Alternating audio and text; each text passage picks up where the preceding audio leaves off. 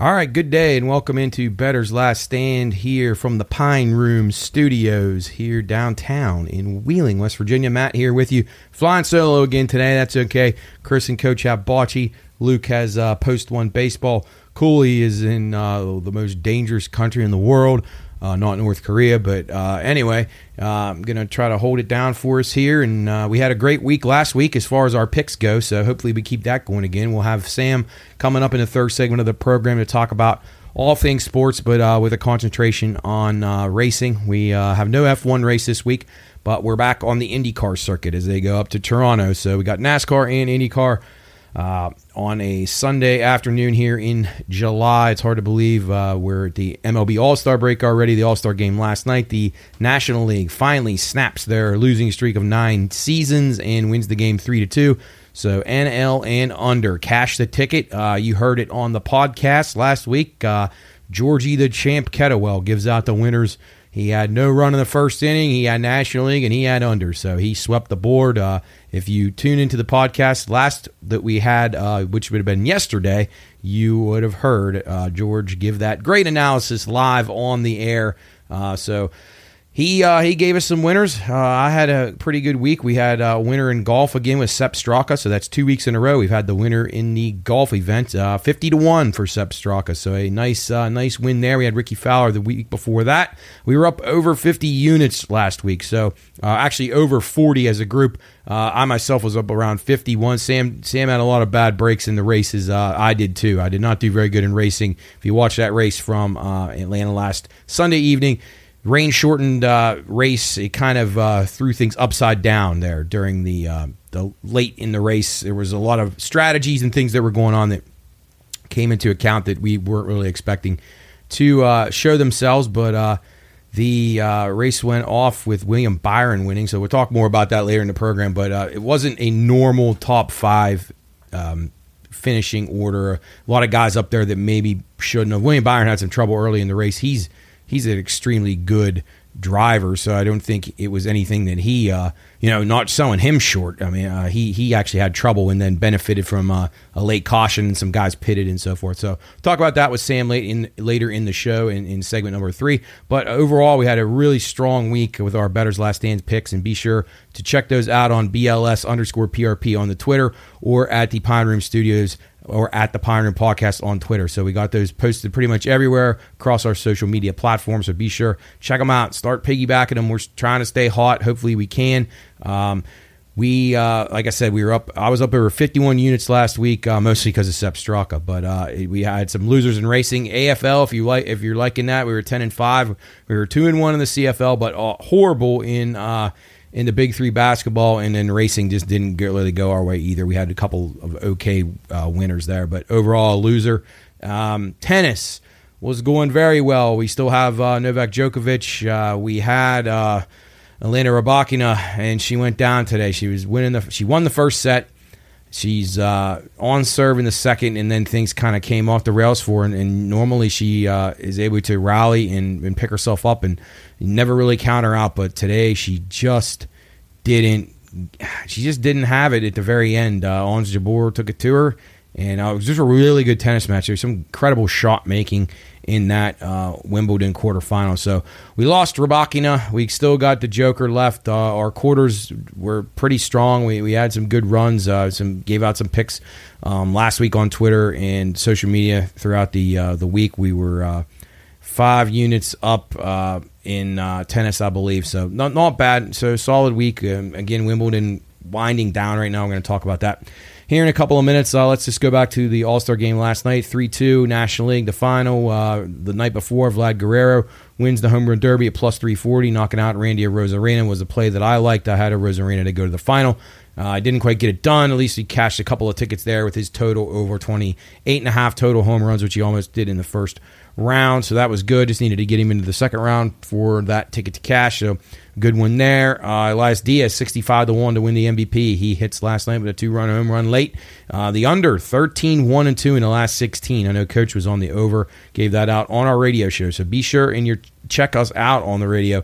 The WatchdogNetwork.com. You can listen to her stream. They actually actually are upgrading our stream the last couple of days. So hopefully when we're on the air, by the time you listen to this next week, we'll have the stream up and going. And we got some really good guests. We have Brenda from Horrifying History, which will be tomorrow, our time. So you can go back and archive that. We're going to put it into the podcast for this coming week. She joins us for an hour on Thursday. So we're really looking forward to talking to her about Charles Manson and some other really interesting things that she brings to the table on her podcast. And if you haven't checked it out, I highly urge you, if you enjoy history and outlandish type things and stories, it's a really, really good listen. So pop it on. Off-season update in college football, making news. Pat Fitzgerald fired for Northwestern after this alleged hazing scandal. A lot of details still yet to come out yet. It sounds like he may have been victimized by a disgruntled player. So I'm a little bit concerned about this. Hopefully it doesn't set a precedent, but nonetheless, from a betting standpoint, Notre Dame, Northwestern is probably going to be fade material as the assistant coaches are taking over.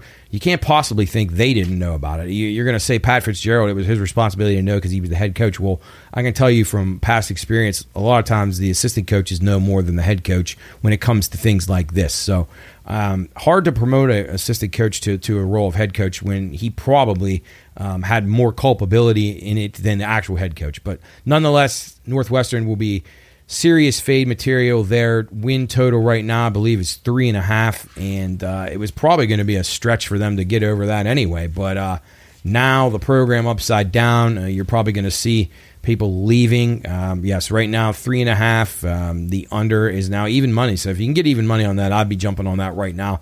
Highly recommend that play. I think whenever you lose a coach this late in the season, you can't get rid of the whole staff. Things are just not going to go well for Northwestern this year. So sadly so. Thought Pat Fitzgerald was a pretty decent guy. I still think he is. I'm not going to blame him for the actions of others. And, I don't think this is a Joe Paterno situation. Now, that called for firing and termination, and Penn State sat on it and had the worst scandal in the history of sports. But that's for another day.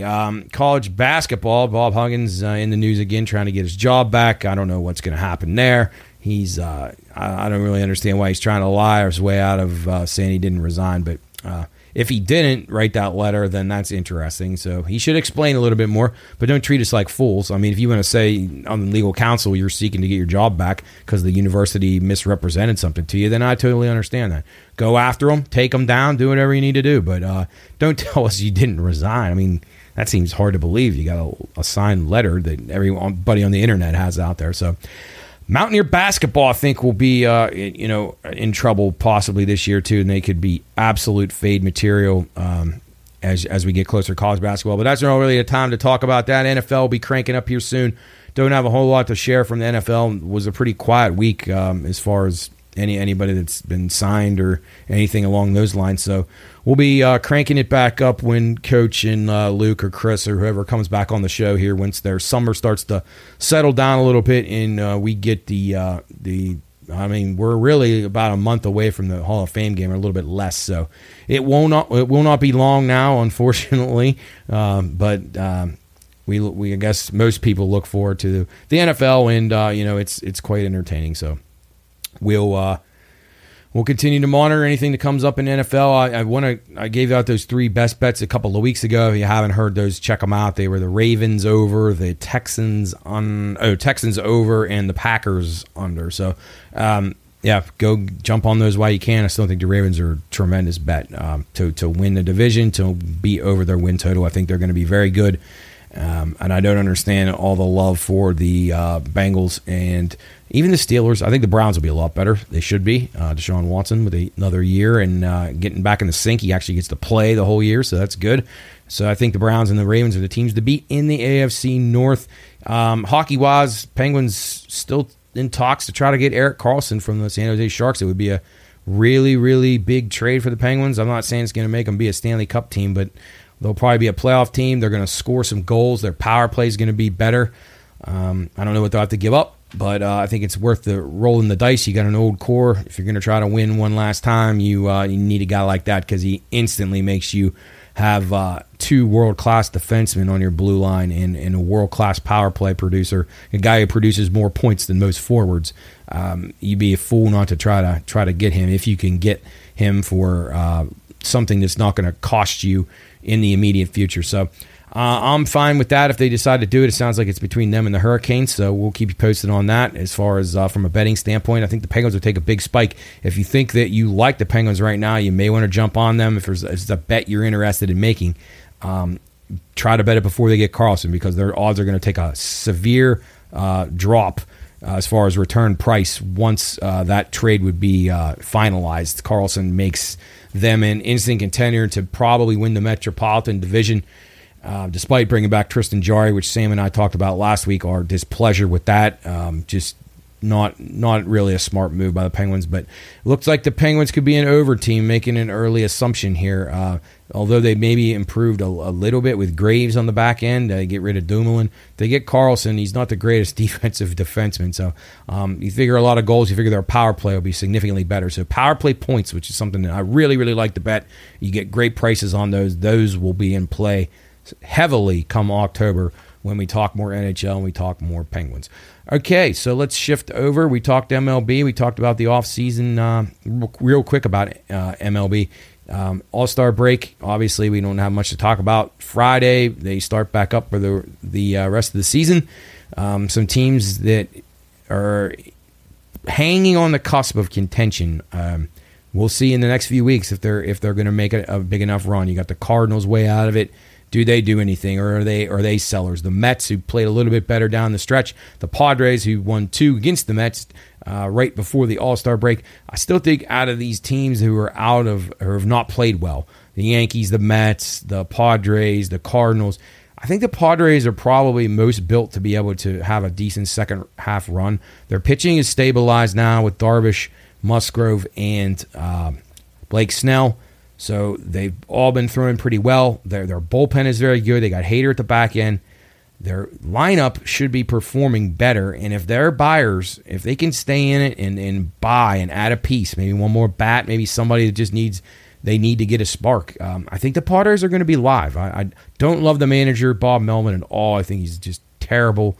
But I think the Padres are one little jolt of momentum away from going on a nice run, and they're only 8 games out, and they don't have to win that division. No second team from the Central's getting in. In the AL East, the Braves have such a mammoth lead. You're basically playing against the rest of the AL East and your AL West teams. Your AL West right now looks like the best division top to bottom in the National League. Outside of the Rockies, every one of those teams is in playoff contention right now. So keep an eye on the Padres. They're a team that I've been kind of high on the last couple of years. I've been disappointed with them.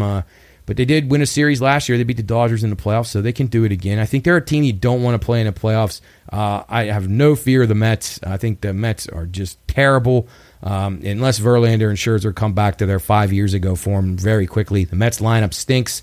It's just not good enough to win. Their bullpen is an absolute atrocity. The Cardinals, great infield. Up and down outfield, pitching staff's been their biggest problem. They're inconsistent starting. They have one great start, then 5 bad.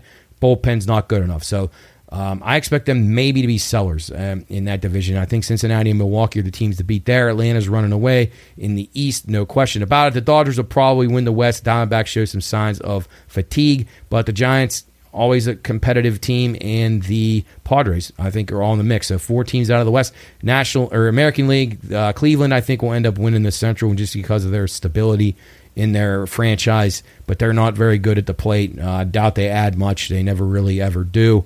Not a believer in Minnesota. Texas Rangers showed some signs of vulnerability. Their hitters last night didn't do much in the All-Star game, which is a concern. Marcus Semien, top of that lineup, his stats are kind of fake. He's not nearly as good as his stats indicate. He's a guy that would worry me in the playoffs. I'd have him hitting 9th instead of 1st.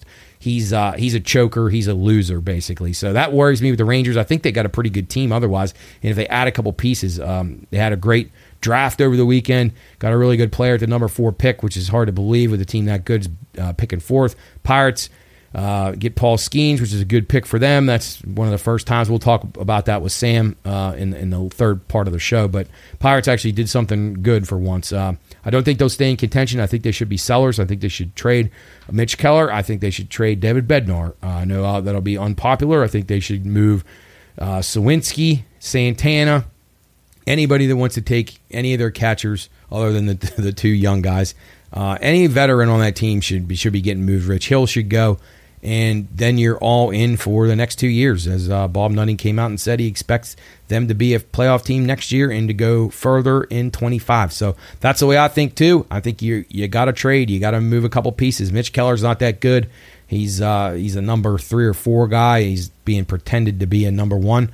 You got Skeens going to be a number 1, hopefully. So move these pieces while you can, get something for them. Even move Kutch, bring it back next year if you want to. Same with Bednar, trade him. Get him out of there. Get more stuff back, and then get yourself, clear that any bad payroll you have, and make a couple of acquisitions in the offseason. We talk about plenty of this on the WKKX Watchdog Show each week, so check us out Monday, Tuesday, and Thursday. A lot of Pirate talk. Get callers. Jarrett gives his insight. And, you pretty much have a hand on the pulse. We had Cody Duncan, a Pirate beat reporter, on last week to talk about the Buccos. He covered the draft really extensively, and you can find him on Twitter as well, and he does a pretty good job of letting you know what's going on in Bucco land. All right, shifting over to tennis right now. As I said, Wimbledon had been going pretty well. We had Novak Djokovic. We had Elena Rybakina, both in contention to win it, picks that we had given out. But Rybakina goes out today, which is sad. Like I said, Ons Jabeur just played a little better than her in the second and third sets in a really good match. So Jabeur was plus 550 entering that match right now. And then Aryna Sabalenka won the other quarterfinal as she took out Madison Keys. She was plus 210. She's probably going to dip down under $2 right now. But with Rybakina out, Sabalenka will probably be the favorite, so she may drop down into almost minus money. She will take on Ons Jabeur next, and tomorrow you have Vondrousova and Svitolina going against each other. Two underdog ladies here.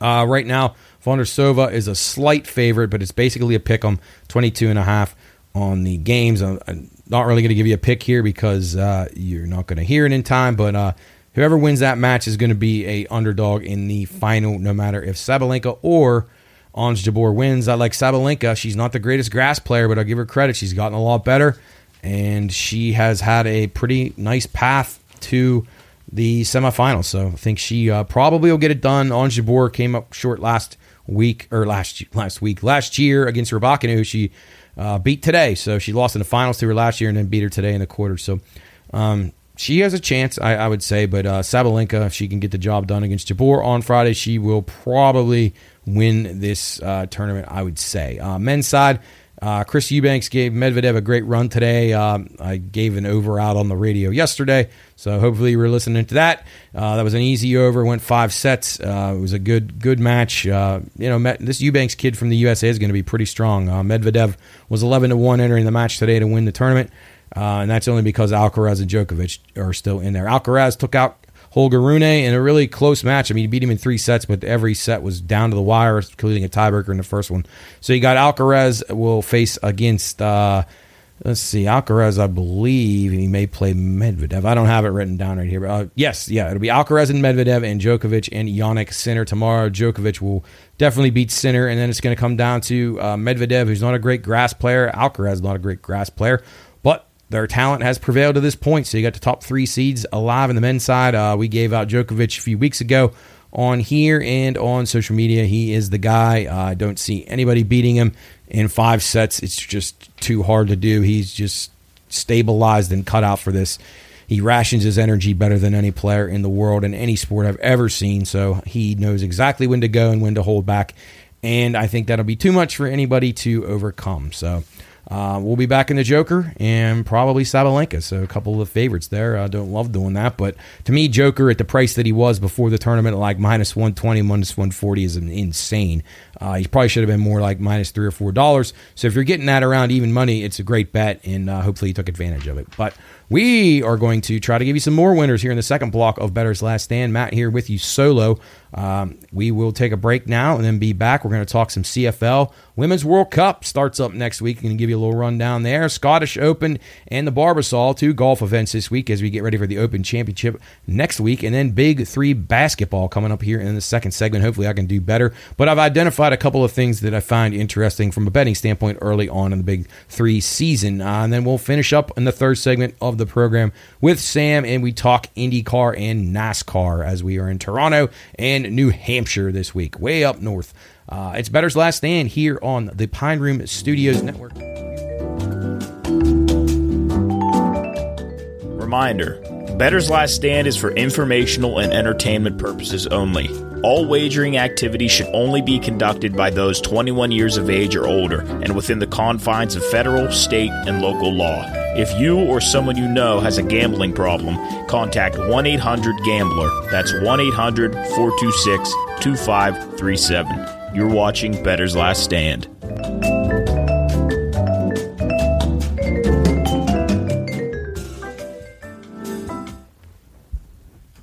All right, welcome back in. Bettor's Last Stand here on the Pine Room Studios Network on YouTube, Spotify, Amazon, anywhere you listen to your podcasts. So, you had one too many Pine Room loggers after a long work week, did you? Call our friends at IC Cabs at 232-1313, 304-232-1313, or iccabs.com. You're out at the bar, knocking back a few too many Pine Room loggers. Be sure and give IC Cabs a call. They'll take care of all your transportation needs around the Ohio Valley and even further. You want to go to the airport, you want to go down to Morgantown, they got you covered. So give IC Cabs a call or flag them down out on the road and ask them how to arrange a pickup. They'll be happy to do it, and you'll be a lot safer and better off in the long run. So go see our friends at IC Cab for all your transportation needs here on the Pine Room Network with BLS. CFL, let's talk a little bit about that. Don't have a ton of opinions on this right now. You have a game on Thursday, which we won't talk about because the show will already air. Friday, Toronto at Montreal. The Argonauts minus 4.5. The total 47.5. Toronto coming off a bye. They're 3-0. Pretty strong team. I like the over here. I think some points will be scored. Montreal is okay, not bad. So I think maybe some points. So we'll go with the over 47.5 there. Saturday, double header on Saturday at 4 o'clock and at 7 o'clock. Got Winnipeg at Ottawa at 4 o'clock. The Blue Bombers minus 9. The total 44.5. The Red Blacks of Ottawa lost their quarterback, Jeremiah Masoli, for the season. They had to sign a couple of quarterbacks this week, which is going to be a problem. Winnipeg hasn't played very well the last two. They lost, and then they won a really low-scoring game last week. I will take the Blue Bombers to bounce back here. The line's probably going to go up once people start to realize that Masoli's out later in the week. So get on the Blue Bombers right now, minus the 9 on Saturday evening. The second game on Saturday evening, the Stampeders of Calgary visiting the Saskatchewan Roughriders. I like this game over the total of 44.5 at 7 o'clock on CBS Sports Network. So that, again, is the over in Toronto, Montreal on Friday night, Winnipeg minus the 9 on Saturday afternoon, and Calgary and Saskatchewan over the 44.5. Would tell you the Edmonton-Hamilton game under 42.5 on Thursday, but the show already aired, so don't worry about that, and I'll put it on social media, and hopefully you'll check it out there. Let's jump over to the Scottish Open here real quick. Got a few plays that I thought were worth a look. Double card here for golf. You get the best guys are out in Scotland getting ready for the Open Championship next week. They're playing at the North Berwick golf course there in Scotland as they prepare for the Open next week at Royal Liverpool, or Hoy Lake, you'll hear it called. Last time they were there, Rory McIlroy won, but a lot better field this time, so I think should be a really good tournament. And you got the Barbasol in Kentucky with the players who aren't good enough to really play over in Scotland or the Open Championship next week. So you'll hear a lot of names you may not have seen for a while. So quickly, let's go to the Genesis Scottish Open. Some guys that I think are contenders. Tommy Fleetwood, 20-1. I think he'll be in contention. Justin Rose, a guy I've been on. You've heard me give him out a lot. I think a top 10 makes a lot of sense for him, and I would play all these guys to win as well.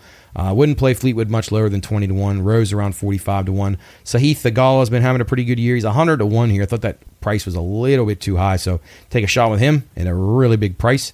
Has played some decent golf overseas. Matt Fitzpatrick, his game is starting to come back into form. He was the U.S. Open winner last year. I think he maybe stays in contention. If he doesn't win this week, I think maybe next week he's worth a look. 25-1, it wouldn't go much lower than that for him because, again, his game hasn't been great. Longer shots, guys that I like a little bit. Actually, I got one more guy that's kind of a favorite. Victor Hovland, 18-1. I think he'll be very strong here. Maybe a little bit too low to play him. Aaron Rai, 60-1. Has been playing great golf lately. He'll be in contention. I think a top 20 for him makes a lot of sense. Xander Schauffele, who is the defending champ here, I wouldn't recommend to play on him, but he is the defending champion. Probably will be in contention next week. Some longer shot guys that play on the European Tour a lot that I think could be worth a shot here, and of course they're familiar with Lucas Herbert, that is. He's 60-1. Robert McIntyre, 90-1. A Scotsman himself. He's a very good player. Just waiting to break through in a good field. He's won a lot of tournaments over in Europe on the DP World Tour. And then Ryan Fox. Always you'll see his name on the Open Championship leaderboard a lot. Definite contender here at 70-1. Eric Cole, Brian Harman, a couple other guys that I thought maybe were worth a peek over in Scotland. Coming back across to the States, the Barbasol Championship in Nicholasville, Kentucky. This was tough. Kevin Streelman, I like, 25-1. Peter Quest, 22-1. Lucas Glover's been playing pretty well. He played well last week at 20-1. Those are some of my top-tier guys.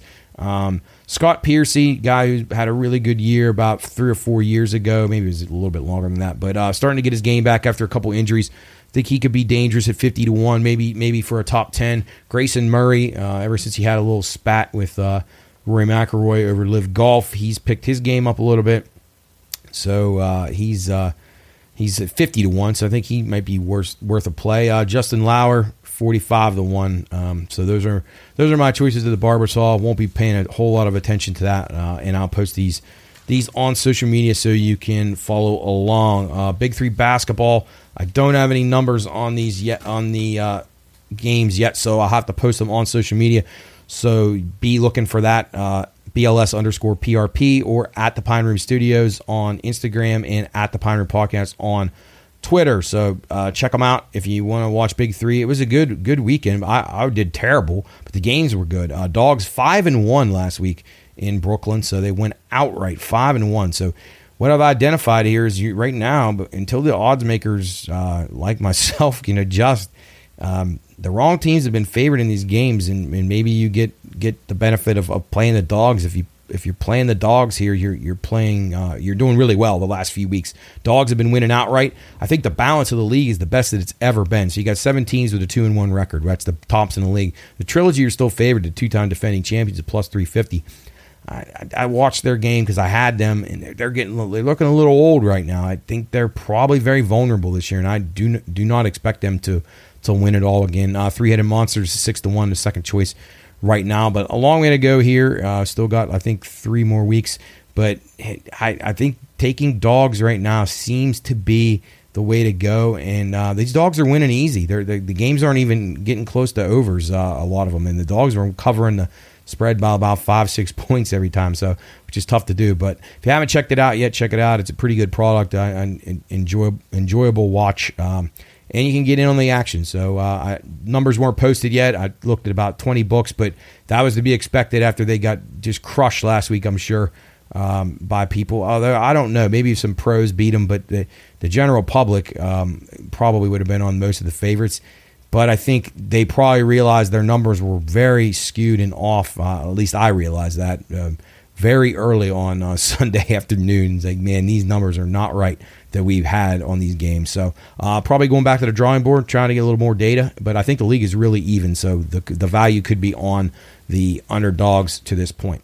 All right, shifting over now to soccer. I haven't talked about soccer a whole lot in the last couple of shows because Premier League and the European leagues are all done. Everybody's on breaks right now, except for the ladies as they get ready to head into the World Cup, which begins next week and next Thursday, actually. It'll be held in New Zealand and Australia. So you got a really good tournament. The women's World Cup continues to get better. The teams are a little bit more evenly matched across the board as time has gone on. So I think the opportunity to get some value and find teams other than the United States that can win is there, and we'll try to take a shot to beat the United States. Not really politically motivated. If I thought they would win, I would still bet them. Not a big fan of all their players, most notably Megan Rapinoe, who's an absolute idiot. But I'm not going to root against my own country. But from a betting standpoint, we'll take a shot here in some spots. So let's just go through these groups really quickly. Group A, you have New Zealand, who are the co-hosts, along with Australia. You got Norway, Switzerland, and the Philippines. The Philippines, first time ever in this tournament, they're going to be the doormat of this group right here, which is a pretty strong group. Norway, who is coming up in European football. They're getting better. They went 10-0 in qualifying.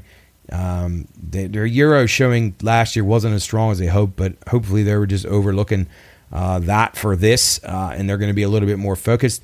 I think they're the minus $3 favorite to win this group. I don't think that they can be challenged in the group, but I think Switzerland and New Zealand are both interesting opponents to face Norway. Norway will play New Zealand in the first game, which is a tricky spot because the home crowd is going to be behind New Zealand. They're going to be very motivated. New Zealand has never won a World Cup match, so they're going to be all out to try to win one of these, though. They're going to beat the Philippines for sure. It's then going to come down to whether them and Switzerland can get a point against New Zealand or against Norway, and then what they can do against each other. So the Swiss, I think, they're the second choice on the odds board in this group, $5 to win it. New Zealand's right about that, too, about 5.5, so about 6-1 on New Zealand. This was tough. I'm picking Norway to win the group, but I thought Switzerland was worth a shot, but I can see New Zealand beating them, so I'm going to be very leery. I'm not going to bet Switzerland to finish second in this group, although I think they may. They're not. They're a good team, but they're not great, and New Zealand is going to be very motivated with the home crowd behind them. So in Group A, I'll be going with Norway, and then it's a toss-up between the Switzerland and New Zealand, and then at 250-1, the Philippines, they'll be a doormat. Probably bet overs in those matches against them and the other teams on handicaps. Let's move over to Group B. You got the other co-host, Australia, who is a minus $2 favorite in this group. Canada, the second choice, at 2-1. Nigeria at 33-1, and the Republic of Ireland at 16-1. Australia is the team to beat here. Canada, who won the Olympic gold medal a couple years ago, is a pretty good opponent. Christine Sinclair is like 100 years old. She can still score from the spot. So Canada in a game that goes into penalties and extra time, I would be concerned about that. Ireland makes their first appearance. Don't expect them to do much more than be happy to be there. Probably them and Nigeria are going to make quick exits. Nigeria, though, has had some success. They've made it into round 16, I think, maybe at least once. But they're athletic enough, keep the games low scoring. So if the team is struggling to figure out a way to score off a set piece or something on Nigeria, maybe steals a point off of Canada or Australia and maybe finishes third in this group. Don't see anybody other than the Canadians and the Aussies going out of the group. So we're going with Australia and Canada in that group, but I'm probably not even going to bet Canada, but Australia will probably be a bet. All right, Group C. Costa Rica, Japan, Spain, and Zambia. Spain, a minus $8 favorite here. This comes up pretty favorable, although I would not discredit Japan. Very experienced veteran team, stable, very similar to their men's team. If you don't put them away early, they can really be a thorn in your side. So look out Spain. Spain, very talented, but Spain has some issues. They have a player strike that they're going through, like a dispute over wages with their country. Alexa Putellas, the really good scorer for them, is back. She missed the last World Cup, so they got a lot of talent, but they got some girls that are not playing because of this wage issue. So not really sure what the mental state of Spain is. They should win this group going away, but Japan is dangerous, so I would take a shot with Japan advancing out of the group. I do like that bet. Zambia has played well in their World Cup qualifiers. They actually shocked Germany. I believe they maybe drew with Germany. They've played some big games leading up here against some good quality international competition. So I wouldn't completely rule them out, and I think they probably have a better shot of doing anything than Costa Rica, who is in their first, I believe, no, maybe it's their second trip, but nevertheless, they're not going to be a contender. Group D, China, Denmark, England, and Haiti. England minus $33 to win this group. That means you have to lay $33 to win $1. It's insane. Do not bet England. Denmark, I'm very interested in the Danes. I think that they're a team that's trending the right way. They've been a little bit inconsistent, but their striker, Pernell Harder of Chelsea, she's good enough that she can score goals for them and carry them. I think the Danes advance out of this group. They're 12-1 to win it. They'd have to beat England to be able to do that. I don't see why they couldn't. China and Haiti probably not going to put up much of a fight. I think they easily get through. So if you can find Denmark to advance out of the group at a plus price, that's an absolute must bet. It'll be hard for them not to, as Haiti and China, Haiti's first time ever here. China, they're okay, but they can't score enough to probably be able to beat these teams. So English and the Danes through in Group D. Group E, the United States. This group I thought is very tough. The United States, Netherlands, Portugal, and then you got Vietnam. So Vietnam is going to get absolutely massacred by everybody in this group. So probably overs when you're betting against Vietnam, and then probably the other team on a handicap. Now, USA is much the team to beat. We know that. They're really talented. They got a great team. They'll be very, very hard to stop in this entire tournament. The Netherlands disappointed in the Euros last year. They were the runner-up in 2019, though, against the USA.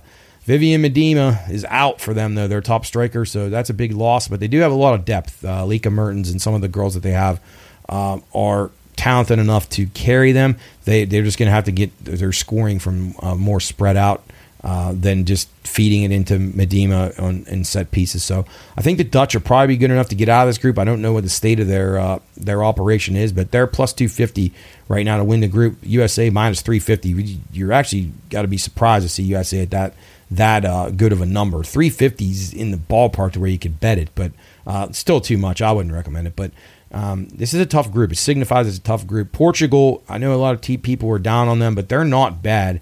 Low scoring.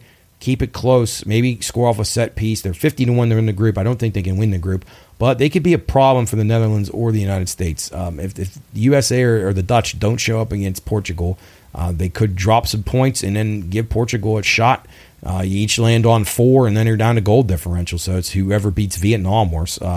So I expect the USA and the Dutch to come out of it, but don't discredit the Portuguese in Group E. Group F, Brazil, France, Jamaica, Panama. 2-horse race here.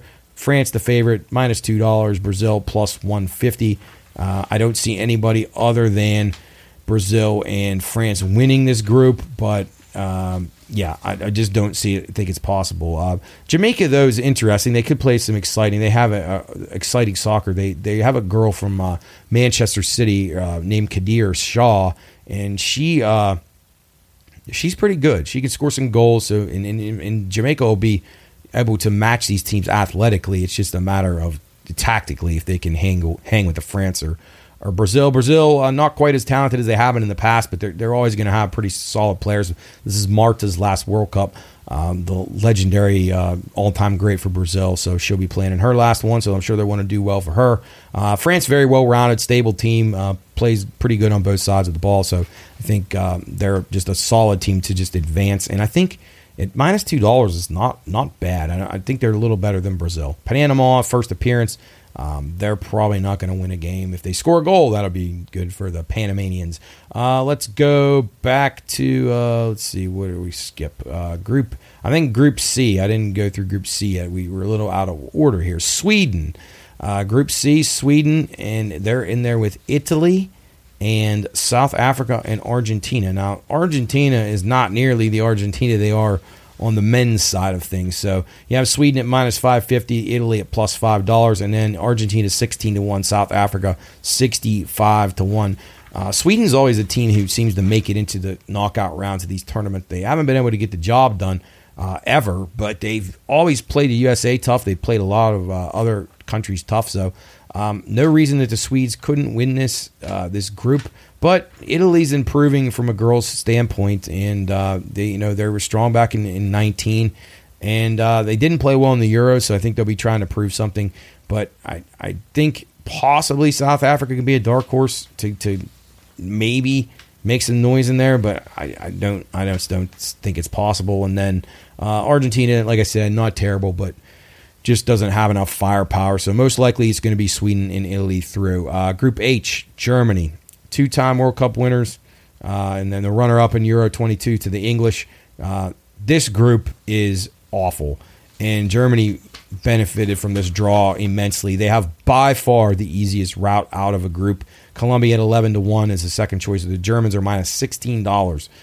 South Korea 18-1 to win it. Morocco 150-1. You'll just say, well, didn't you say that the English were 33-1? Well, they are, and the English will probably win their group. But I can tell you this, from top to bottom, there's no team in Group H that's as good as Denmark, who's in the English division of Group D. So top to bottom, Germany has 3 games that they absolutely should win for fun. They should be able to keep their players rested, rotate their people, and they're going to be very, very dangerous. We'll talk more about that in a couple minutes when I get to my picks to go through and advance. And then I think that was our final group, Group H. Yeah, okay. So let's go back over these again. Group A, my top play is Norway, followed by the Swiss, and I think New Zealand is a dark horse. So if you want to take a shot with an upset to get out of the group, I wouldn't recommend them winning it, but I think they could advance. Spain or Group B, sorry. Australia, the hosts, co-hosts, and Canada. It's basically a 2-horse race there.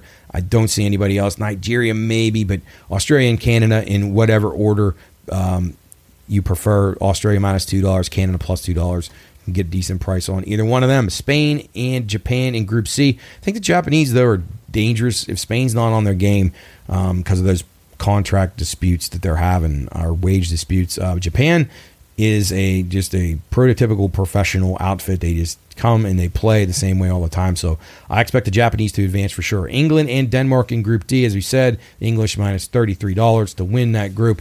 But the Danes are a up-and-coming side, and I think that the Danes could be live when we get into the knockout stage. Group E, that is the USA. I'll say the USA and Netherlands win it. Probably the USA wins the group, but the Dutch can't be discredited, and don't count Portugal out. That's, like I said, they could be a thorn in the side. Group F, France and Brazil. Don't see anybody else advancing out of that group, so we'll go with France first and Brazil to finish second. Group G, Sweden and Italy. I don't think anybody can touch either one of them. Italy possibly can't score enough to maybe the South Africa. I don't know.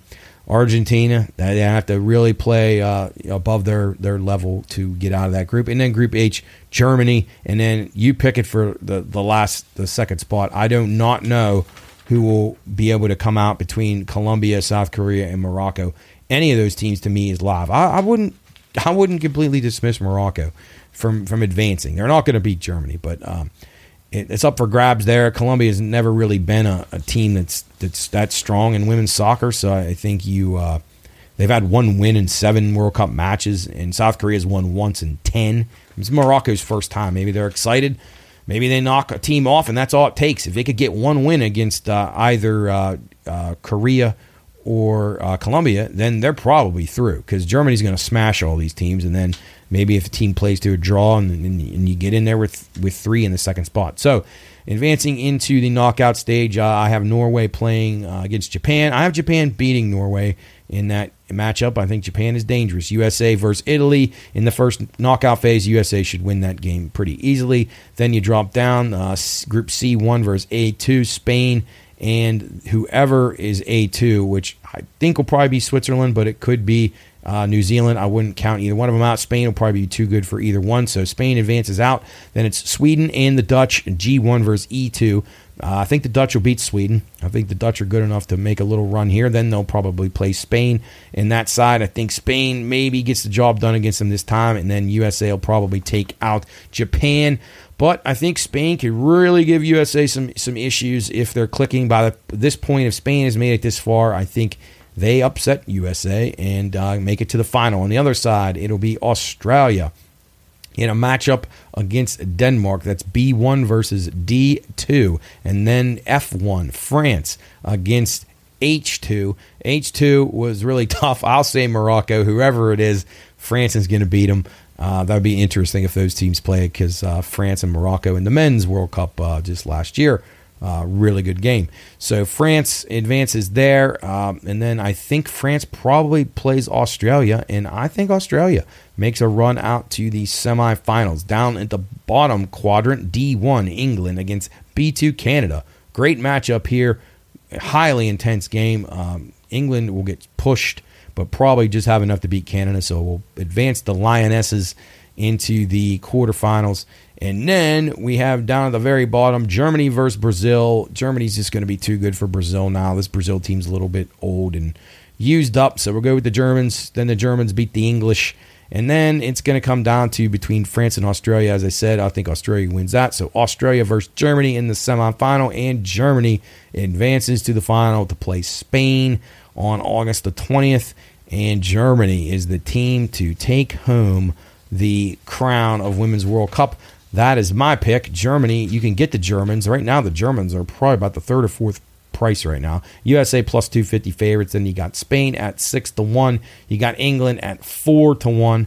And I think that, yeah. And then you got the Germans at around 7 to 8-1. So I think that's a great price on Germany. They're good. They're business-like. They have some good athletes on the team. They got some depth, experience. They have all the factors that you would want in a team that could make a long run. So I'm going to go with the Germans to reach the final. I thought a few of these were kind of interesting. If you like Germany like I do, you're looking at teams that would be on the left side of the bracket, because you almost have to assume Germany will take the Group H #1 spot no matter what. So to make the final over on the left-hand side, you have Japan, who's in the mix. If they could get by the United States, they would probably be live.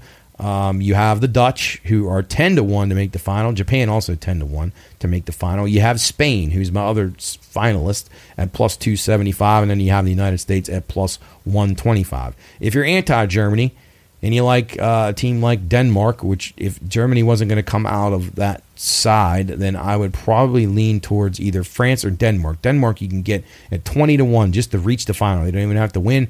France at plus 450. So those are my picks for the Women's World Cup. I'll be putting these on Twitter next week as we get ready for the matches to start on Thursday. And then I'll be giving you some match-by-match games that I like a little bit too. And in the first wave of games, just off the top of my head, I think New Zealand will score some goals against Norway. So I would bet New Zealand to score. That'll probably be maybe a plus price. You can get over a half against a pretty good Norway team. Australia, play them on the handicap against Ireland. Those are on Thursday, Friday matches. This is next week, remember. The 20th is when this World Cup kicks off. Switzerland and the Philippines, over 3. If you could get that right now, get on it. I think the Swiss will score 4 at least themselves. Costa Rica and Spain. Spain probably on the handicap there. They're going to be very tough to beat for a Costa Rica side who may have trouble getting the ball across midfield. Vietnam and the USA, that's got to be an over. USA is going to pump in a lot of goals against Vietnam. 6 is the total right now. I'd probably continue to play it till it got up till probably where it was about 7. If you can get it before it gets to 7, I would do that. On Saturday, Japan and Zambia. Japan, I like Japan in Zambia. Zambia is athletic. They played a couple of good quality teams in their qualifying round, and they played those games under. Low scoring. They're going to defend. They're going to try to score off set pieces. Japan will match tactics with anybody, and they're athletic. So I like this game under 3.5. I think that's way too high. Haiti and England, like that game over 4.5. The English will probably score 6 themselves on Saturday. And then the final game on Saturday, the Danes of Denmark and China. Like Denmark here. I think they'll probably take care of business, play them minus a half or minus 0.75 on the Asian handicap if you prefer to get a better price. Sweden and South Africa on Sunday. I think Sweden will take care of business there, but you have to lay a huge price. So probably on the handicap, lay it with the Swedes. And then the Dutch and the Portuguese. If you can find this total around 3, I think the under is a great bet. Netherlands will try to feel people out. They have some really high scoring type players on their team, but they know Portugal is a really good defensive team. So maybe 1 goal in this game. I think it's a really good matchup though early, and it will dictate a lot of how that group ends up. On Monday, Germany and Morocco. Germany lay the goals with against Morocco. They're going to score a bunch against them, probably an over 4-2 if you can get it. And then Brazil against Panama.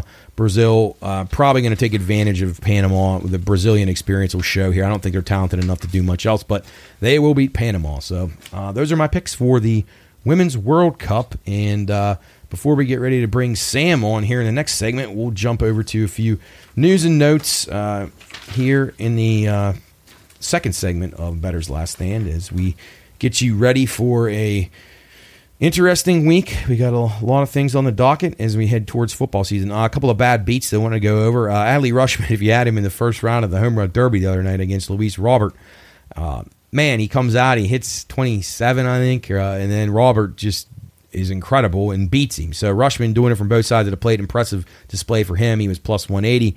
I had him. Dang, I thought he was going to be in good shape, and then they kind of jinxed him. Everybody just assumed he won, and then Robert comes out and says, not so fast, and wins that. Randy Arozarena had him to win it outright at 10-1, 10-11-1. Vlad Jr. gets him in the finals, about plus $3.50 for him. So not the greatest finals, but I think these guys get so exhausted. I was impressed with Arozarena. It was exactly the kind of performance I would have thought he would have. He's a big game type guy, very good under pressure, and performed very well under pressure. So had a good night there, had Randy over, had him in the first round, and had him to make the final. So profitable night, and as I said, had the game under every which way in the National League last night. So a pretty good couple of days of baseball for me. And then in NASCAR, I mentioned this earlier, and we'll talk to Sam about it. If you had Blaney or Cindric or Buescher or Elliott or Hamlin, all these guys had really good cars last Sunday night at Atlanta, and then the rains came. And everybody knew it was coming. So you're timing it out, and a caution came out about 12, 15 laps before the rains got there. So you had to decide whether you were going to stay out or you were going to go in and pit and say, all right, everybody's going to pit enough that we're going to have enough time before, maybe it'll be 20 laps before the rain gets here, and that'll be enough time for us to, jockey for position and get where we need to go. Well, a lot of guys stayed out, and the top pack all pitted, which included the guys I mentioned, Blaney, Cindric, Buescher, Elliott, Hamlin, etc. It didn't turn out well for them. The guys who stayed out all hung on. Their tires lasted long enough. They only had to go 10, 15, I can't remember the exact amount of laps, but they lasted. We were just waiting and waiting and waiting, and you kept seeing that radar, and it's like, oh, no. If Byron and this group has to pit before that rain gets here, then it swings back to the guys who did pit with the advantage, but it didn't happen. The guys who stayed out and gambled won. And William Byron, who had an issue early in the race, but he had a really good car, so he probably was a worthy winner, but he definitely needed that luck to stay with that pack and stay out and when the rest of the guys pitted up front to get the track position, and he benefited from it. So winner for William Byron, and he leads the league in wins this year, and he's just been exceptional for Hendrick Motorsports, and we'll see if he can keep it rolling. BetMGM reported a 40% increase in the betting of women's sports, WNBA, LPGA, women's tennis, women's soccer, on and on, which is really cool. But you're seeing a lot of women get into the betting industry, whether they're influencers or actual handicappers, and that's really cool to see. We've had Lauren the Bettor on this show a couple of times, had her on the podcast. Got a couple other things cooking with some other girls that are in the industry too that we're going to try to talk to. I think it's great. I think it's great to get girls' opinions on these things and grow the industry more and more and more. So if you know a lady that's starting to get interested in sports betting, send her over into Bettor's Last Stand. We love to have, and give us a feedback. Contact at thepineroom.podcast.com. Be happy to hear from any of our lady listeners, and call the show. Call our show on Monday, Tuesday, and Thursday on the Watchdog hotline, 304-214-1600. We love to chat with anybody that has thoughts about any of our shows here on the Pine Room Studios network. Ohio became the first state to pass legislation that explicitly addresses the issues of betting-related threats towards athletes, coaches, and referees. They had an issue with Dayton, people threatening people because they lost bets. Ohio's putting it in. It's going to be a criminal act. You're going to get fined. You're going to get prison time possibly, which is just nuts. And which you're nuts to do that, but then it's nuts to give people prison time for verbal threats. That part is, I'm in the middle on this. I don't think people should do this, and I think they should be banned from betting. That's easy. Cut them off. They're not allowed to bet with illegal regulators, which they would have that penalty. But jail time's a little bit sketchy. You're on the grounds of stopping people's free speech. So let's hope they don't get crazy with this. But I agree with stopping them, fining them. I'm good with that. West Virginia also is planning to have a bill similar to combat this issue. So interesting stuff there. Kentucky's adding an emergency legislation to prohibit misleading sports betting advertising. So you see these ads on every single channel, all up and down the dial. Everywhere you turn, you got somebody telling you how easy it is to hit a same-game parlay. I'll sit here and tell you right now, I work in the industry. I also bet. It's not easy. So don't listen to these people. It's fun. You should do it for amusement. Throw a couple bucks on something. Maybe you hit big. Maybe you don't. But unless you really want to put the time in and handicap these things, I wouldn't recommend betting large amounts unless you're prepared to lose large amounts. So Kentucky is feeling that there's too many false promises out there to make it look easy. So I get where they're coming from. But again, you're protecting these people's speech is protected. They're not saying anything that's completely false. It's embellished is what I would call it. So be cautious, but no need to panic. Barstool Sportsbook shuts down for 72 hours. They're actually shut down right now. They're overhauling their entire platform. So if you're looking for the Barstool app right now, it should be back up by Friday morning for MLB. But they chose the right window to do it. But man, these books have got to figure out different ways of doing this. They were with the brand called Kambi, which is a huge Kambi, huge provider for sportsbook apps out there across Europe and across the world. But they're going to go their own in-house operation as they now owned by Penn National. I'm sure they have plenty of money to pay tech people to make an app like this, and it's quite a undertaking to build these apps. It's been involved in the front end of it several times now, and it's something to see. So hopefully they get it up and going. NFL's expanding its watch and bet campaign this season with partnership with Genius Sports, who's they're a statistical provider. They're also a odds making provider too, which I currently have a partnership with them for the time being. They're a trading team that out of Europe and South America that will assist sports books for overnight monitoring and things like that when you don't have people in the office. Can't be there every single hour, so they're on call for that. But the bettors will now be able to access low latency feeds for from participating sportsbook to make it easier for them to track in-game betting. So this is a nice thing to have. And if you're not familiar with the term with the low latency, that means a less delay. So, you're on DirecTV, you got a 30-second delay from actually, like, if you were in the stadium. You got Comcast, it's 20 seconds. You got streaming, it's 50, 45. I mean, the Super Bowl this year was up over a minute at times. So, big problem for the sports betting world if you're counting on those streams. If you're betting live, try to get these low latency feeds. You can see them on a lot of the books that are adding them. You're getting them basically tapped right in. It's not the greatest quality, but it doesn't matter. You just need to know what's actually happening.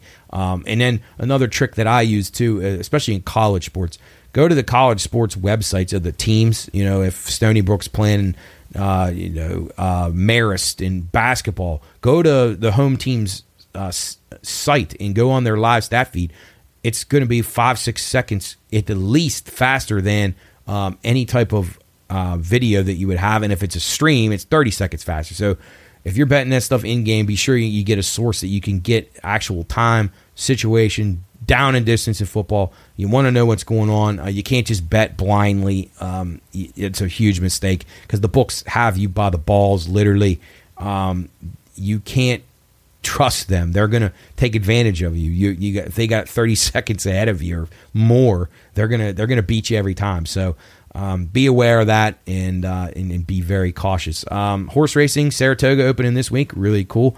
The best racing there is. This is the best time of year for horse racing as far as the regular cards go. Not Breeders' Cup, obviously, or Triple Crown races, but Saratoga opening tomorrow. Be going through the entire month of July and August, and then you got Del Mar, which starts up next Thursday. So coast-to-coast racing, incredible cards, really good action, and great prices to be had. All right, let's jump over to AFL very quickly before we get Sam on the show this week. We had a really good week in AFL last week. I think I said we went 5 No, we were 10-5, so 10-5, really good week. On Thursday night, it's Western and Sydney. Doesn't really matter. You missed the game already, but I like the game under 164.5. I'll post that on Twitter.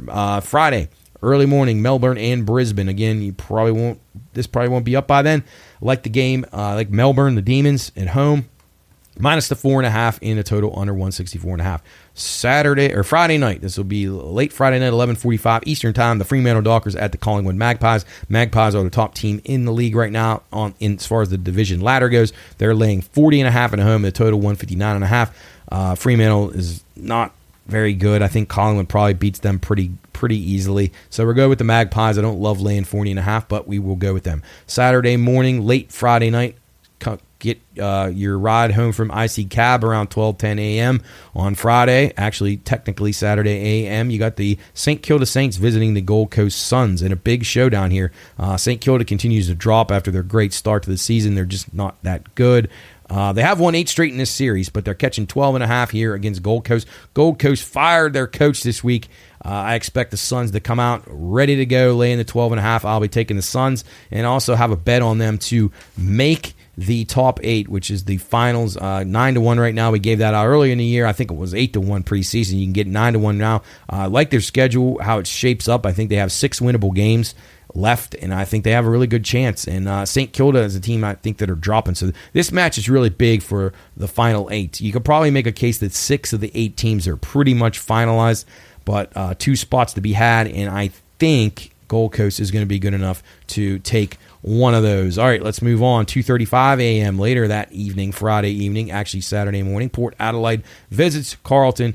The Power are really good, and they're only laying 7.5 on the road. We will take the Power, and I think they absolutely bury Carlton. Essendon and Geelong. It's this 5:25 a.m. Saturday morning matchup. Geelong showing some signs of improvement, but man, the Bombers impressed me. They're a stable team. I think this will be a tough game for Geelong. I like the game over 168.5, so we'll go with that over in Essendon, Geelong. GWS and Adelaide. The Crows hosting the Giants, 5:40 a.m. on Saturday morning. The Crows are minus 16.5 at home. The total 174.5. This is a tricky one. GWS has impressed me. Both these teams are 8-8, pretty evenly matched. I think I like GWS to cover the 17 or 16.5. But I like the Crows to probably win the game. I think this is a really tight one. So maybe if you can get Crows to win by between 1 and 39, take that, and then you play back and you take the Giants plus around 17. I do like the over a lot in this game, 174.5. I think there'll be a lot of points scored there, and Adelaide scores a lot of points at home, so that should be beneficial. Hawthorn at North Melbourne. This is a Saturday night, 11 o'clock Eastern Time kick. It'll be on one of the Fox networks. North Melbourne, 2-14. Hawthorn, 4-12. 2 bad teams here. Hawthorn's lost 4-6. North Melbourne, the Kangas have lost 14 in a row. But I'm going to go with the Roos here. I think they maybe at home. This is a game that I think both of these teams will really want to win because they're both pretty bad, and this will be their last chance to win. So we're going to go with the Kangaroos, but maybe they cover the spread. Maybe they win the game at plus 150 on the money line. But I do like it under, too. Normally, you would think both these teams, they surrender a lot of points. They're not that great on defense, but I think they'll have extra focus and really think, hey, we got a chance to win this week, which doesn't happen very often if you're a North Melbourne Kangaroo fan or a Hawthorn Hawk fan. So we'll go under. That's my strongest play there, 170.5 in that one, and I will take the Roos plus the 12.5. And then the final game, Sunday morning, 2:40 a.m., the Richmond Tigers, 41.5 point road favorites against West Coast. In the total 173.5. So West Coast was an 83-point dog last week against Brisbane. Couldn't quite get there with Brisbane. We also missed the under or the over by a couple of points. So that one, we would have actually had an even better week if we could have got that one to cash. But now they've readjusted. They put that thing at 80. A couple of weeks ago, I told you they'd lose by 100. They did. The lines were in the 50s. Then they went to the 80s. That was probably a little too extreme. That line last week probably should have been in the high 60s or 70s. So now they readjust down to 41.5. Now Richmond has not been as good, but they're at least able to score points, and West Coast isn't going to stop anybody. So I'm going to lay it with the Tigers, 41.5. I don't think that's enough points. I think they'll win this game by 65 minimum. And the total, I think, is 173.5. I think that's too low, so we're going to go with the Tigers and over on Sunday morning. All right, that does it for the second round of Bettor's Last Stand. We'll be back with a third segment with Sammy the Man from Upper St. Clair. We're going to talk about some racing, get his opinions on the Pirates, the All-Star Game, Home Run Derby, all that good stuff. It's Bettor's Last Stand here on the Pine Room Studios Network. Matt with you. We will be right back. Reminder, Bettor's Last Stand is for informational and entertainment purposes only. All wagering activity should only be conducted by those 21 years of age or older and within the confines of federal, state, and local law. If you or someone you know has a gambling problem, contact 1-800-GAMBLER. That's 1-800-426-2537. You're watching Bettor's Last Stand.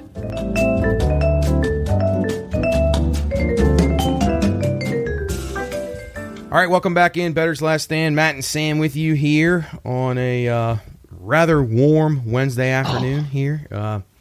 Lots of road crews out. Sam had some issues getting home from work. Fortunately, he's able to make it and join us here on time. Sammy, how are we doing today?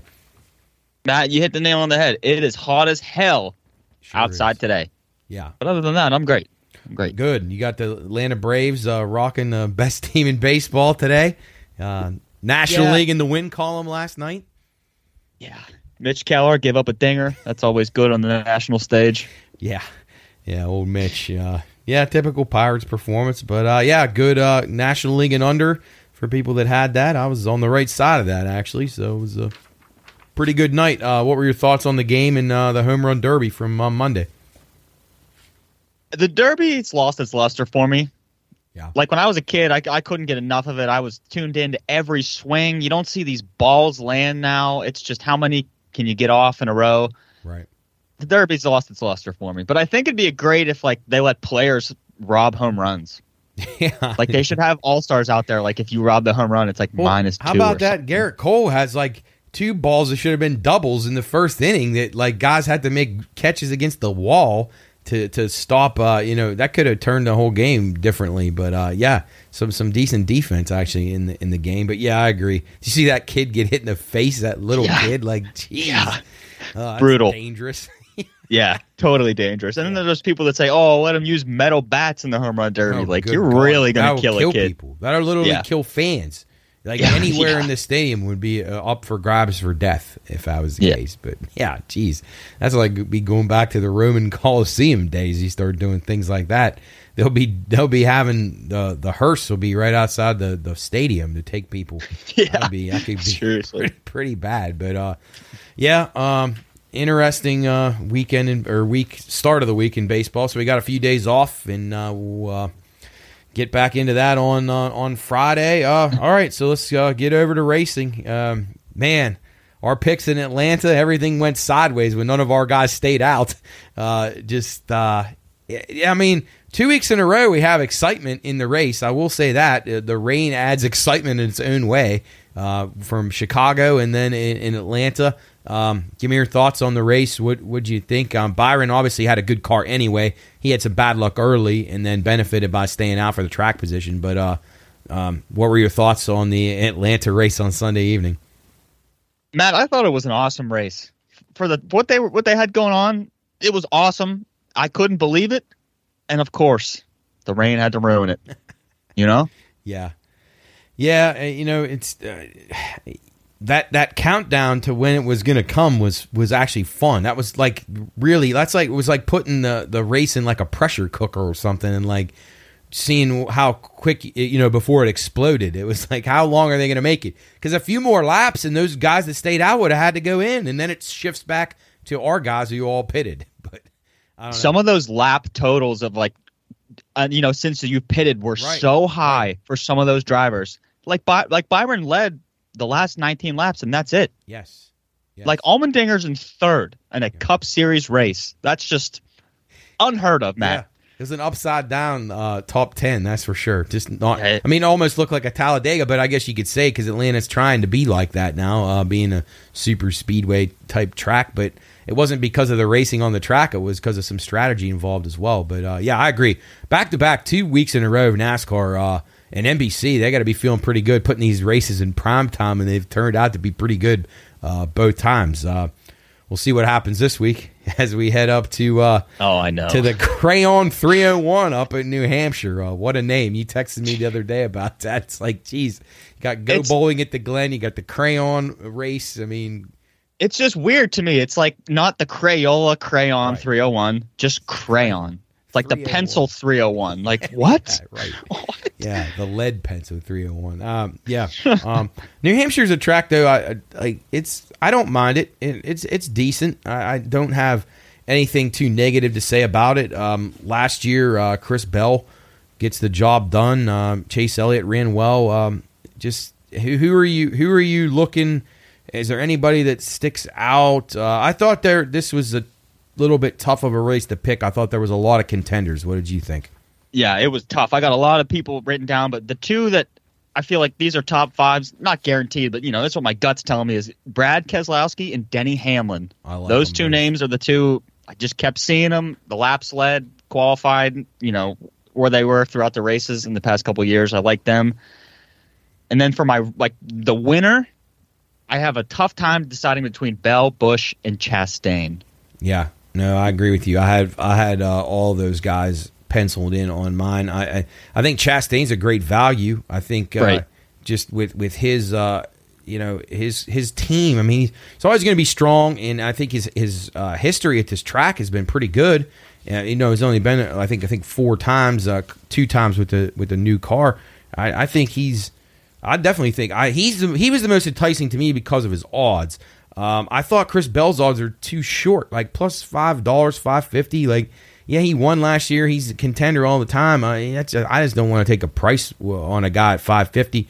I thought Kyle Busch at 10-1 was interesting as well. But I agree with you. Keselowski and he and Buescher were both running great last week too, so they got some confidence going right now. They just had bad luck with them deciding to pit, but they were definitely contenders. I think Keselowski at 20-1 is worth a shot, and I agree. I think a top 10 for him is a really, really strong bet. I thought Truex, who's been strong here in the past, who hasn't ever won, but he's been in contention. Logano, again, we say it every week. He's starting to get overpriced again. Where is he? Where is he? But he's got to show up one of these weeks. Like, he just can't put it all together.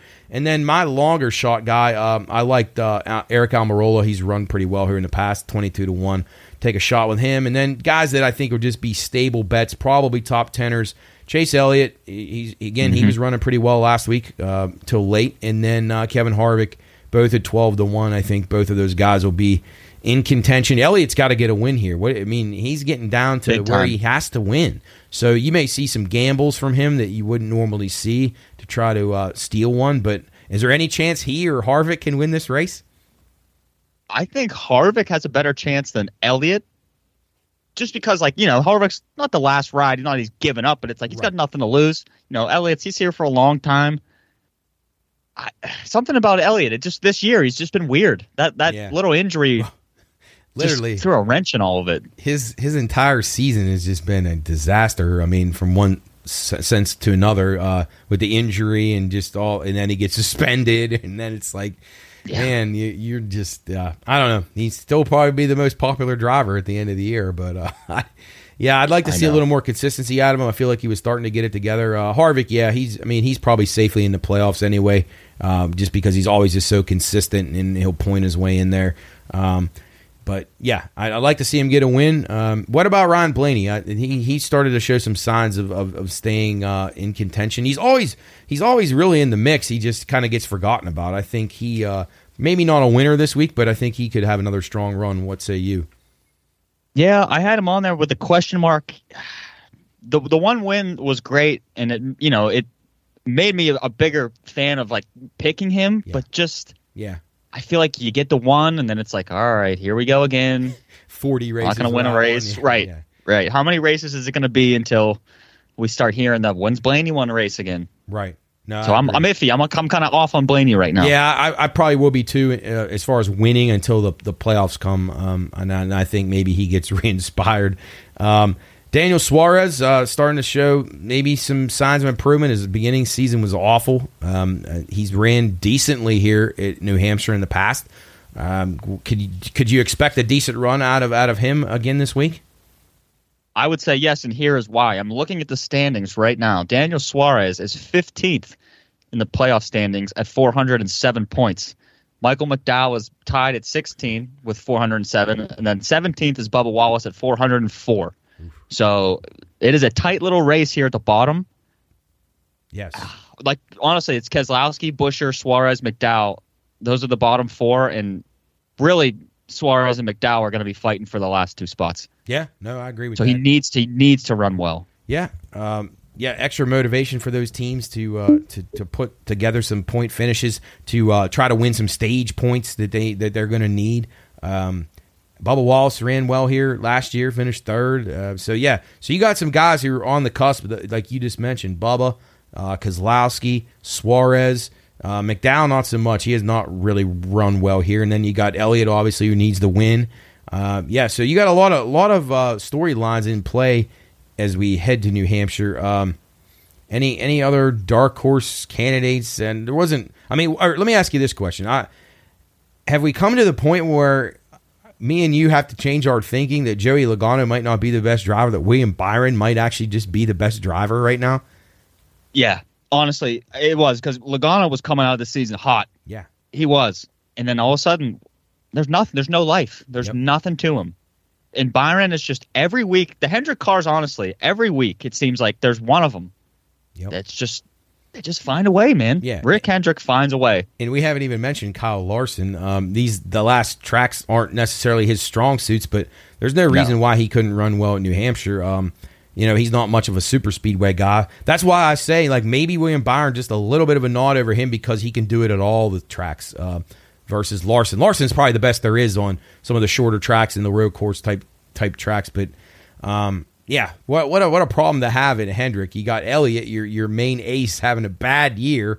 You got Bowman, who was hurt a lot, who did start the year off very good, and then got hurt and then hasn't come back up to speed, although I thought he would run a little better last week. He had some bad luck. But then you got two guys who are serious championship contenders. If you were to put odds on the championship right now, those two guys are right there, Larson and Byron. So a lot to unpack as we move forward. It's amazing that we're getting to the point where we're going to be starting to talk about playoffs in this. Seems like we just talked about Daytona, and now we're getting down to where these teams have to start to gamble and make some headway, or they're going to be on the outside looking in. So should be very exciting. Any last thoughts on the Crayon 301 before we switch over to open wheel? Man, it's my first ever Crayon 301. I am looking forward to it. Yes. All right. We'll try to draw the people a nice, colorful picture and I'll go get a pack on Friday. We're gonna color the cars green for all the money that we're gonna win. So, all right. Let's jump over to let's recap a little bit about Formula One. They're off this week. We go to the Hungarian Grand Prix next weekend. British Grand Prix was last week. Max Verstappen just dominates the race again. Lando Norris, though, he's been a Lando Norris sighting. He's alive. He leads 4 laps, finishes second. Oscar Piastri in the top 4. I was like, whoa! Like if you could have got odds on that, that'd have been a hell of a payout. If you could have had Indy finish in the top 6, that'd have been a nice price because he hasn't even sniffed basically a points finish the whole season. Nope. Thoughts on the race overall? Obviously, Red Bull too good, but is McLaren here to stay? Do they make some strides? Matt, they were awesome. Like, McLaren, honestly, was awesome. They were better than everybody. They were better than Red Bull, but Red Bull is better than McLaren, so it's just, they don't really have a shot. But it was everything that we've talked about, that Zach Brown's talked about. Whenever he goes to the media, he's always talking about McLaren and this talent and all this. It was a thing of beauty. Finally showed up. Oh, we did allude last week that we thought Lando, the British guys would run well, and he definitely did, but he needed the car under him, and it finally showed up. Do you think that they figured something out, or was it just the track suited them, or do we expect a drop off in a couple of weeks? I regretfully, I expect a drop off. Yeah. But Piastri is my favorite. I put him in my bottom feeders. He's a bottom feeder driver. Him and Ricciardo are my bottom feeders that I love right now. Yeah. I couldn't believe, Matt, he only lost 1 position. Right. Yeah. No, I know it's hard to believe. He held up well. And speaking of Daniel Ricciardo, he takes over for Nick DeVries. Thoughts on that change? I love it. Yeah, smart. I absolutely love it. It is a smart move, and who else were they going to replace him with? Another F2 driver, F whatever. I saw the name. I don't even know the kid's name. He kind of looked like Drago, like from Rocky. Yeah, but was he Russian or from somewhere? He looked Russian. But I think it's great. What other option do they have? That team stinks. That rebrand next year is going to help them, but hopefully they can just get a couple top tens. So where do we see Nick DeVries now? Is he going to be begging on the side of the road, or is his career done? And I'm assuming F1 it's all over. But then again, did he have really a chance with that team anyway? Probably not. No. I think he'll be racing with Antonio Giovinazzi, probably winning titles. And 24 hours, Le Mans. Well, any other thought? Lewis Hamilton, George Russell, solid runs. Fernando Alonso not his best, but he still had a pretty solid year. I think he's been in the points almost every race this year. So, observations on Mercedes. Are they going to get surpassed now by McLaren? Or I hope. Yeah, I hope so. I think that I'm sick of Lewis Hamilton. I'm not sure what it is about him. Yeah, he's kind of run his course. I agree with that. Get sick of him. And I think Lance Stroll absolutely stinks. Yeah, he's bad. It's the luckiest driver. You thought Nick DeVries was lucky. Lance Stroll is lucky that his dad owns Aston Martin. Yeah, no, he is. He's pretty bad. He really underachieves. I mean, you see the difference in him versus Fernando Alonso in the same car. I mean, it's definitely a noticeable difference of a drop off of driver talent. And then let's talk about another disappointing team, Ferrari. They need a complete overhaul. They're probably, if you put, I'd love to see, like, if they should do this like as an exhibition event. They should let Verstappen drive a Ferrari and see what he does with it or whatever. Like, switch drivers out, because I think that their cars are probably a little better than what these guys are making them be as far as finishing results. Yeah, they're definitely the most disappointing team. I mean, they are. Again. Yeah. Last year they ran well, but they had like technical issues. Right. Because they were like this contenders. Year they just now have issues. Yeah, they have issues and they can't even contend. Yeah, I think Sainz, I don't want to say he's got to go, but I definitely think he's the weak link out of those two. Yeah. I think the guy has some talent, but he seems maybe he got a maturity issue. I don't know. But yeah, trouble at Ferrari. When you got Williams finishing ahead of both your cars, that's probably a sound the alarms. And it wasn't like you DNF'd either. Like you were actually running and they were beating you. So I think some tough times, some tough choices for a few of these teams. But McLaren maybe has it ironed out to the point where they have some positivity going into the rest of the season, and we could see some good strides taken by them, but once again, Red Bull's everything to lose, as usual. I'd love to point out also, Matt, the double Alpine exit. You got to love when both those cars have reliability issues and they can't finish a race. Yeah, that's a great price, people, if you want to hunt for that one. Oh, my. Yeah, Pierre and Esteban. It's a rough one. So your boy Ocon just, trouble. He's struggling. Somebody didn't have a hose tighten. Like, what are you doing, man? Seriously. You got 95 mechanics and somebody missed that. Oh, well. But F1 off this week. We'll be in Hungary next time, so we'll talk more about that next week on BLS. All right, and then let's conclude our racing segment with some IndyCar. The Indy cars were off. Last week, we got Alex Palou going for 4 in a row and like a chokehold on the championship as they head to Toronto. Scott Dixon, defending champion here. Does Palou just keep winning? Do we see any chinks in the armor of him and the Chip Ganassi team? I kind of hope he doesn't keep winning because I love the competitiveness of IndyCar, but it actually is pretty awesome what he's doing. It's a lot different than a Max Verstappen domination because they're still close. There's still a chance, right? If he screws up or something, that somebody else could come and take the lead. But man, he has been pretty awesome this year.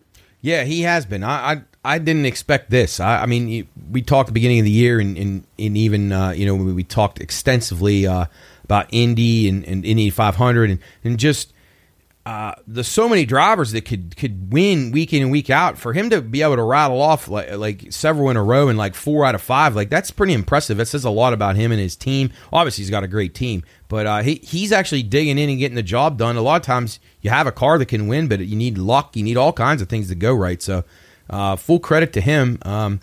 As we head into Toronto, he was 6th here last year. As I said, Dixon won. Colton Herta was in the top 3. Rosenquist, Rahal, Ericsson, the top 5. Who are you looking at here this week? I got Dixon. Dixon is in there. Yep. Rosen. And I have Scott McLaughlin in there as well. Okay. I think he's been coming on stronger these last couple races. He was 5th last week. And Matt, I have a question mark next to this guy's name, and I got to get an opinion on Bobby Rahal. The Rahal team. What are we feeling this week for? Well, I mean, Graham was 4th last year in this race. I mean, he led 6 laps. I mean, there's been a lot of... It's like between him and Herta and like they're I don't know. It's like these guys are just living off their dad's name still or something.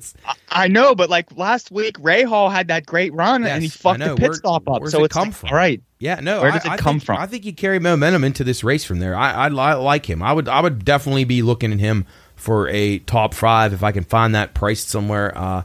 Definitely. Rinus VeeKay led 18 laps here last year. Any thoughts on him? He just can't. He can't put it together. I don't think he can probably win, but maybe a top 10 if he's lucky. I know. I thought about it.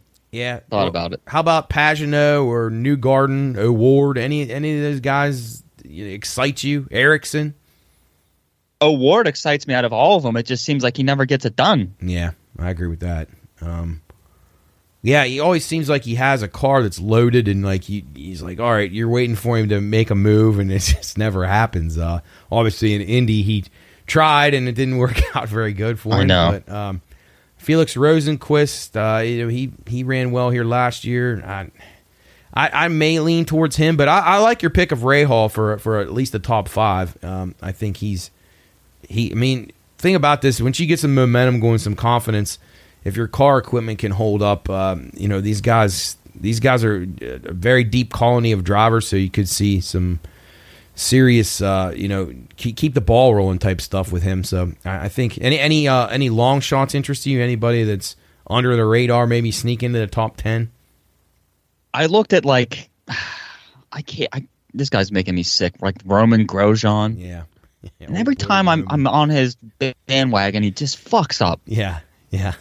I'd like to pick him too. I'd like to think like his overall driving experience would help him sometime, but it's like, yeah, you're right. There's always some kind of blunder or some mistake that he makes that you can't get over. I don't know. I like Dixon, but man, Dixon, he's getting close to being done too. I mean, I know. Sadly, I mean he's had a great career, but I mean he went from kind of dominating a race here and there to he's still good, but can we see a big performance out of him to the point where he can outdo Palou? I don't know. What do you think? I don't know. The Iceman's being weird this year. Yeah. There's just something's not right. I agree with that. He's got a win by now. Yes. Nothing. Yes. Yeah, nothing. Absolutely nothing. Hasn't even sniffed it really, but no. I don't know. We'll see. Should be a pretty competitive race. I mean, you had 5 or 6 different leaders last year, so I'd expect a pretty good battle up front. You had only 4 cautions too, so a lot of steady race time, and we'll see. I don't know. What do you like this track? I'm not super wild about it. I think it's okay. I'm not a big fan of it. It seems like every time they race in Canada, it sucks. Yeah. Sadly, I'm not a big fan. It does suck. Yeah, because I mean, like Montreal and stuff like in F1. I would like those to be better races, but yeah, it doesn't ever seem to turn out like that. But we shall see. Any closing thoughts on any of the racing circuits or anything else sports wise? What's on your radar this week other than racing? Matt, what's on my radar is since baseball's second half of the season is getting started, where are you thinking AL, NL, MVP odds? Who are you liking, not liking? Well, To me, AL is as simple as if Ohtani stays, he's getting it. If he goes, then Adley. Then he's in the mix. Rushman's in the mix. You called that like months ago. He's in the mix if that happens, especially if they keep playing the way that they have been. There's no reason to see that they won't. They may be a little bit of a buyer at the trade deadline too, and the Rays are starting to show that they're a little dressed up, good at home. I mean, even they're losing some home games here leading into the break. They could be a little vulnerable. The Orioles play them here in a series early, coming back out of the break down in Tampa. So a 4-game set, which is going to be huge. If Rushman can do some damage there and Ohtani gets traded, I do. I think that's a live ticket. NL wise, to me, it's Ron Acuna is probably going to have it locked up if he doesn't get hurt, just because they're going to be the best team in baseball right now, and they're pulling away from everybody in that division. So I think it'll be hard to catch him. But I'm trying to think of another guy. I mean, maybe somebody from the Dodgers. I mean, you could make a case, I guess, for Betts or Freeman, but they would have to have a really, really big second half of the season to track down Ronald Acuna. At least what I think. Yeah, I agree. I mean, if he gets anywhere between 70 and 80 stolen bases, yeah, it's a wrap. Exactly.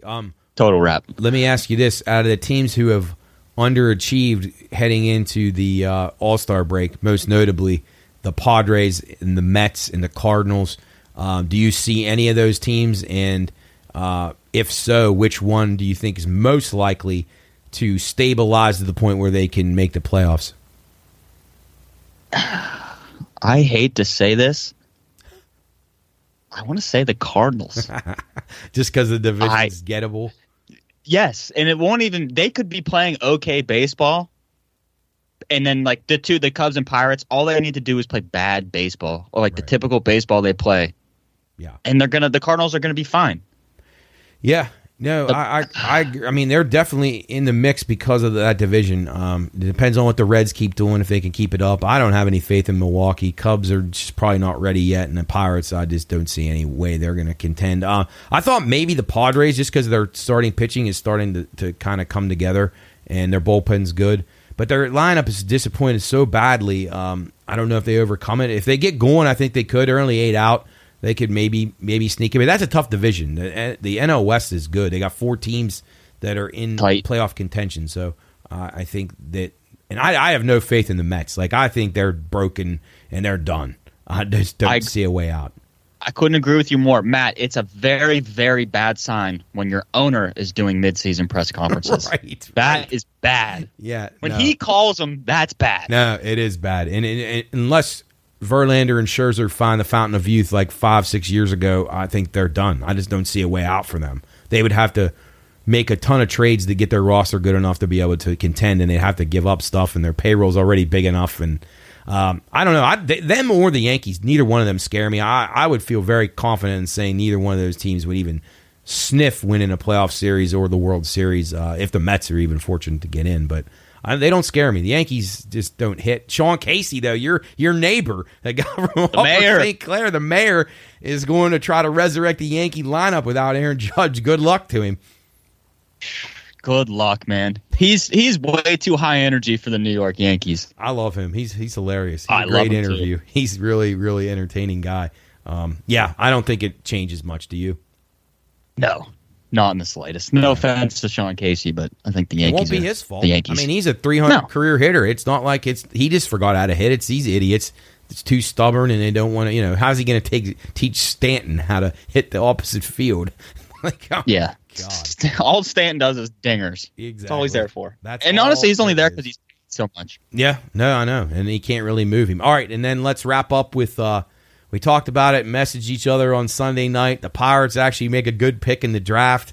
That has to make you feel good. If they weren't going to take Cruz, I know our cousin Jarrett's pissed about that still. But I know. I think Skeens was a good pick. I think it was probably the right pick. And I got to applaud the Pirates for doing the right thing for once. And what are your thoughts? And is next year the year? And do you think that they should move some of these guys out of here right now and just be all in for the next 2 years? All right. So I've heard, on the radio they say he's going to debut this year at the end of the year. He's going to come up in June next year. I think next year, if he's not here by June, that's a mistake. Problem, yeah. A total mistake. Everybody that should, they've been talking about for, it seems like 3 years, they've got to be in spring training and fighting for roster spots leading into the 2024 regular season. I agree. You have to try to contend from the first pitch of the first game of the season. He should start. Honestly, Paul Skeens should be the starter. Yeah. No, I thought. Sorry, Mitch. Madden made an interesting point on his show today about having Keller start the opening day at home and then Skeens game 2, so Nutting can guarantee 2 sellouts in a row. So greedy fuck, he'll probably do that. But no, I'm with you. I think the Pirates really, and I know it would be an unpopular opinion, but if there's teams that are interested in some of these pieces that they have, they should move them this year and try to get, and I'm not saying trade for like future considerations, but if a team's willing to part with a player that maybe they have some depth at that position and a veteran of some kind, and then they want your relief pitcher, Bednar, or whoever, get back a piece that you can use or cut salary so you can go out and get somebody. Not that you have a ton of salary to cut because you don't spend that much, but I think they should decide. I mean, they got Santana, Rich Hill, they got to go. Just get those guys out. They're not going to help you next year. So they've done what they can this year. Move them. If someone wants to give you a bunch for Sawinski to hit a few home runs in the playoffs for somebody, I'd say get rid of him too. What do you think? I mean, who's untouchable on the team other than some of the very top prospects? Everybody's touchable. I like that. Yeah. Everybody has got. Brian Reynolds is touchable. Keller is touchable. Bednar is touchable. Key Brian Hayes, he can't be touchable. Well, he can't be touched. Yeah, he's in bubble wrap. So fragile. Yeah. I mean, everybody's touchable. That's the thing is we don't have one player except maybe Paul Skeens. It's just like, nothing that you offer us will be of equal value in return.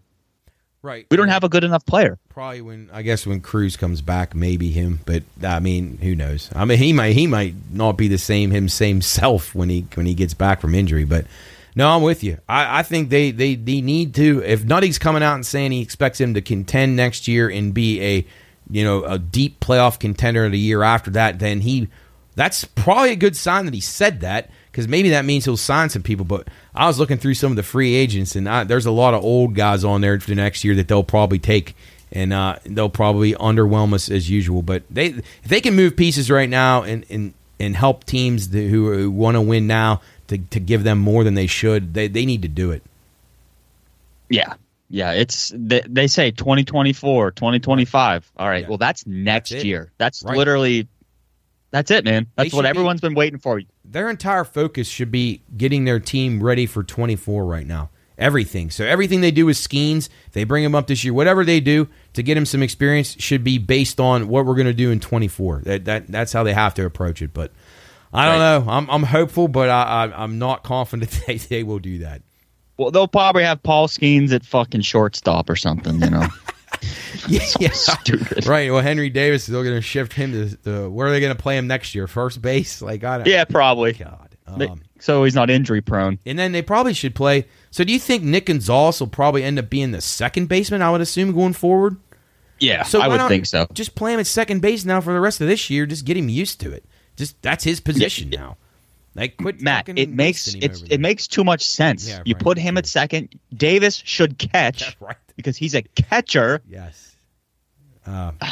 Jesus Christ. Head scratchers. But anyway, they made a good pick, so we can't be too pissed. We'll just see how bad they fuck it up going forward. But anyway, Sam, great talking to you as always. Thanks for joining us. We'll talk to you over the weekend and be back with you here on the show next week. Yes, sir. It was great talking to you, Matt. Go Bucks. All right. That's Sammy P. from Upper St. Clair.